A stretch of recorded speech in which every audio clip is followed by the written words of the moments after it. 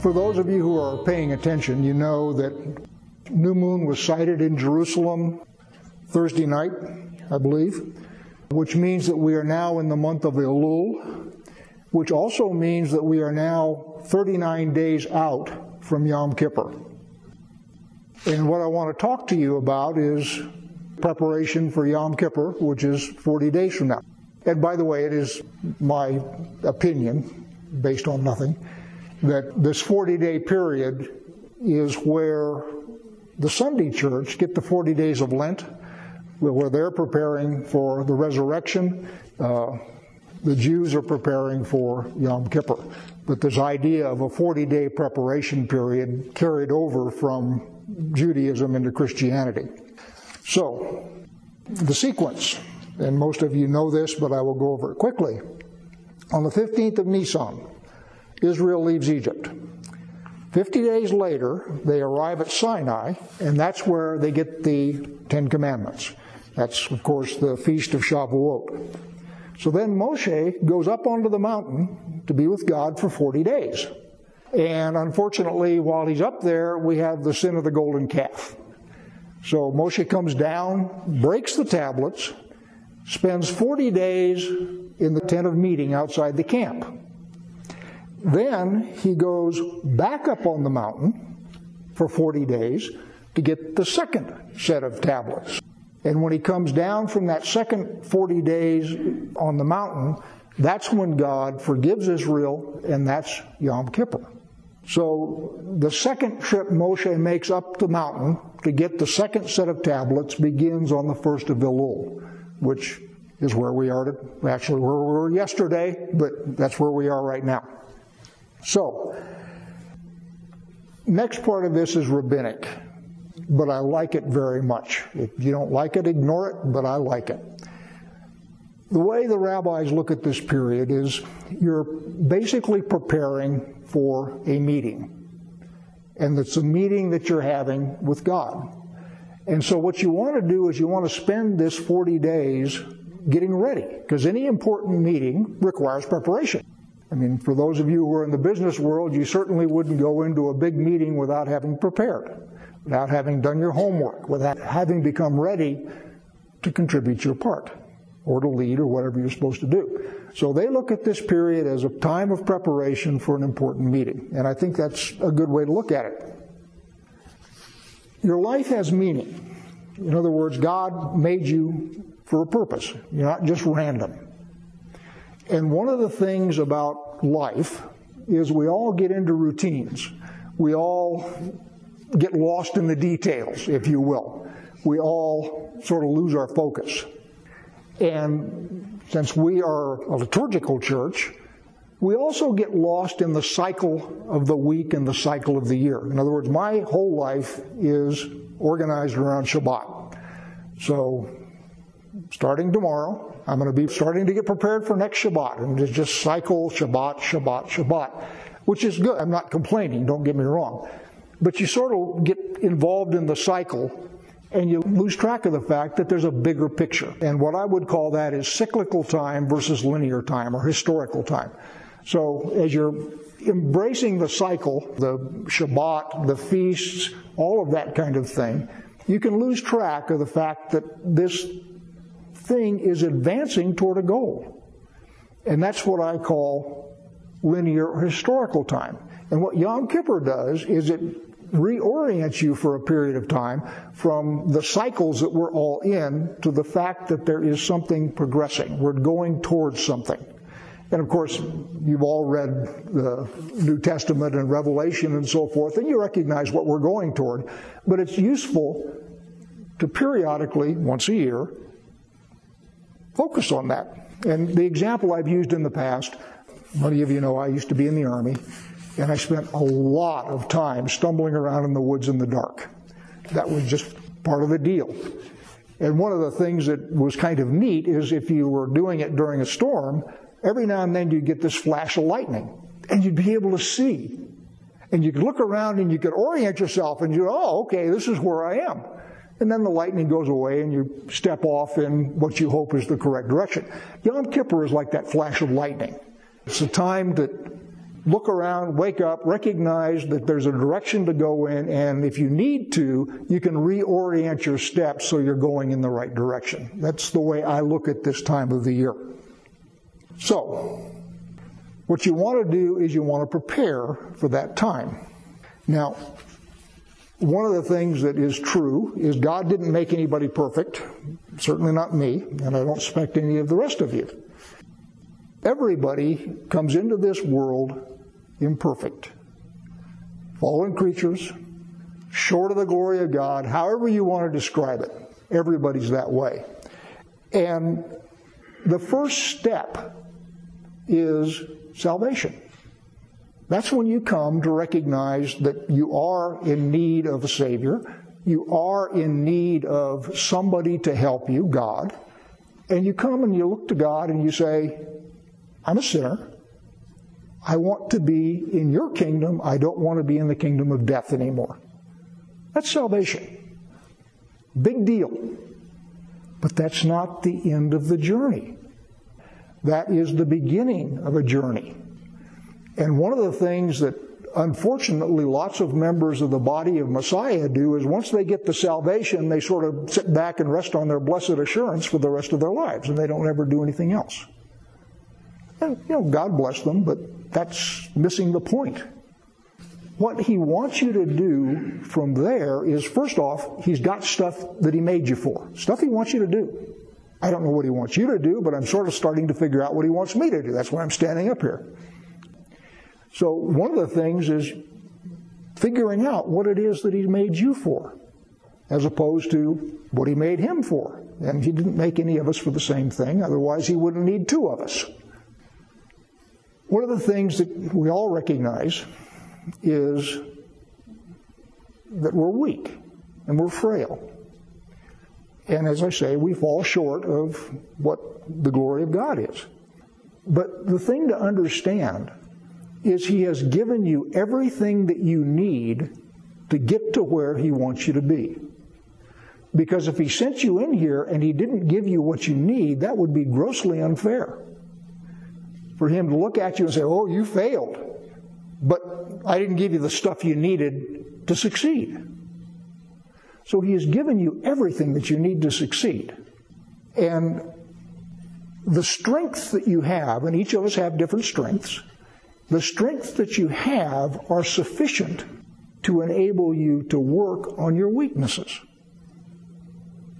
So it is not the case that somebody is going to come down and tap you with fairy dust and all of a sudden you're going to be this perfect human being. No, you got to work at it. It has nothing to do with salvation. It has everything to do with figuring out what God wants you to do and moving in that path. Now let me give you some scripture. I'm in 2 Peter. And I'm going to read starting in chapter 1, verse 3. His divine power has granted us all things that pertain to life and godliness. Remember I said He has given you everything that you need.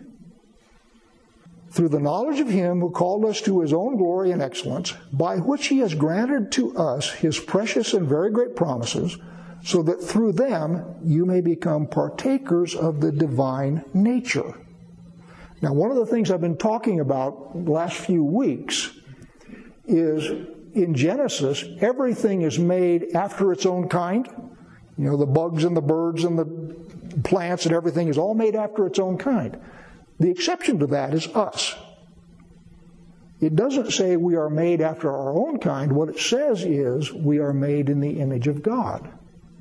So the goal here is, as Peter says, for us to become partakers of the divine nature, for us to become like God, like Yeshua.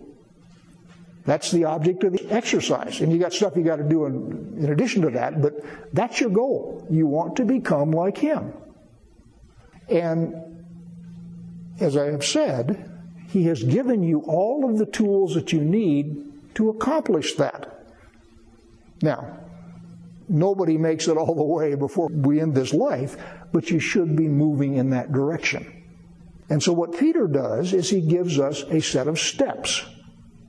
And there are 7 of them. Good biblical number, right? So let me keep reading. that you may become partakers of the divine nature, having escaped from the corruption that is in the world because of sinful desire. For this reason, make every effort to supplement your faith.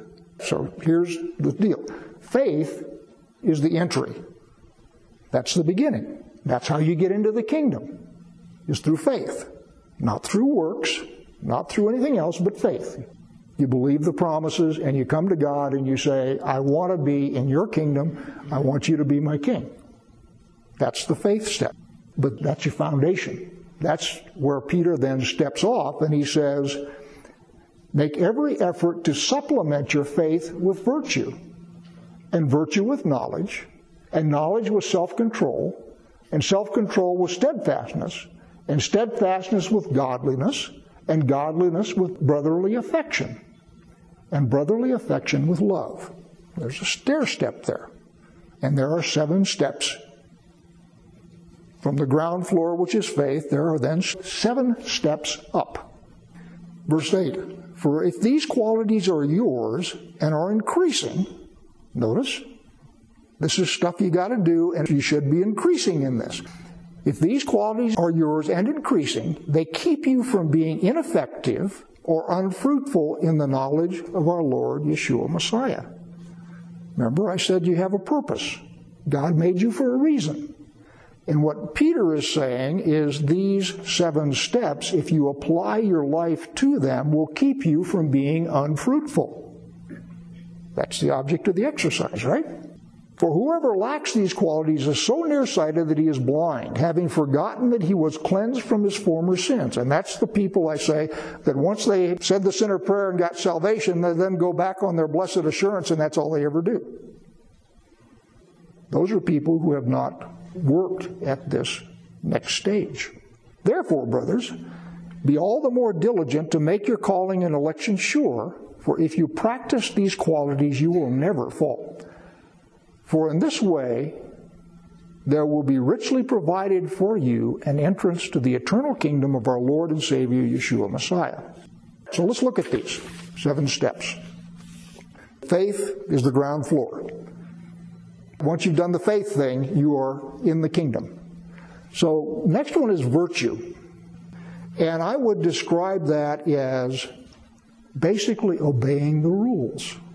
Remember, one of the things that we teach over and over is the Torah, the law, the rules, have nothing to do with salvation. God reached into Egypt, took Israel out without any help from them. That's salvation by grace. He then takes them through the Red Sea. That's baptism. He then takes them to the mountain where he gives them the Torah, the law. So the law is how does the saved behave? How do the saved live? That's the purpose of the law. It is not to get you saved. So virtue then is obeying the law, obeying the rules. That's sort of the next step up. Knowledge is the next one. That one's pretty obvious. I don't know any church in the world that says once you are saved, you should never read your Bible. Nobody says that. So the idea is once you have come into the kingdom of God, you then need to study the Word of God, acquire knowledge. The next one is self-control, and King Jimmy translates that as temperance. Both of those are good translations. So the idea then is what you do is you then turn from the things of the world that have entrapped you up to now. You exercise some self-control.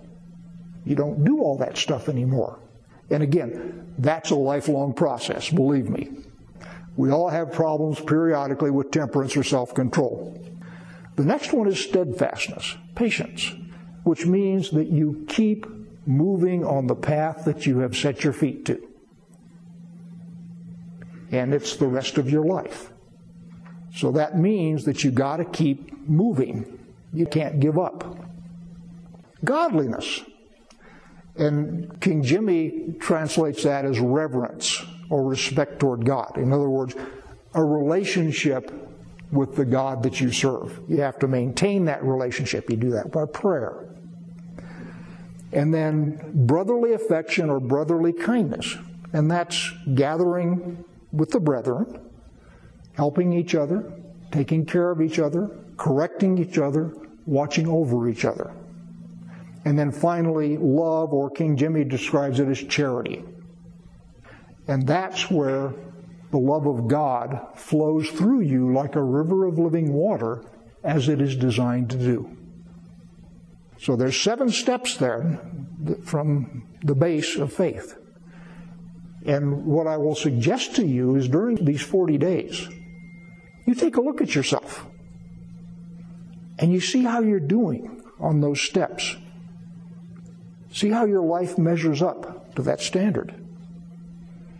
And then if it doesn't, which nobody does, or at least not perfectly, where it doesn't, then you start thinking of how you can move in a positive direction on the steps that you need work on.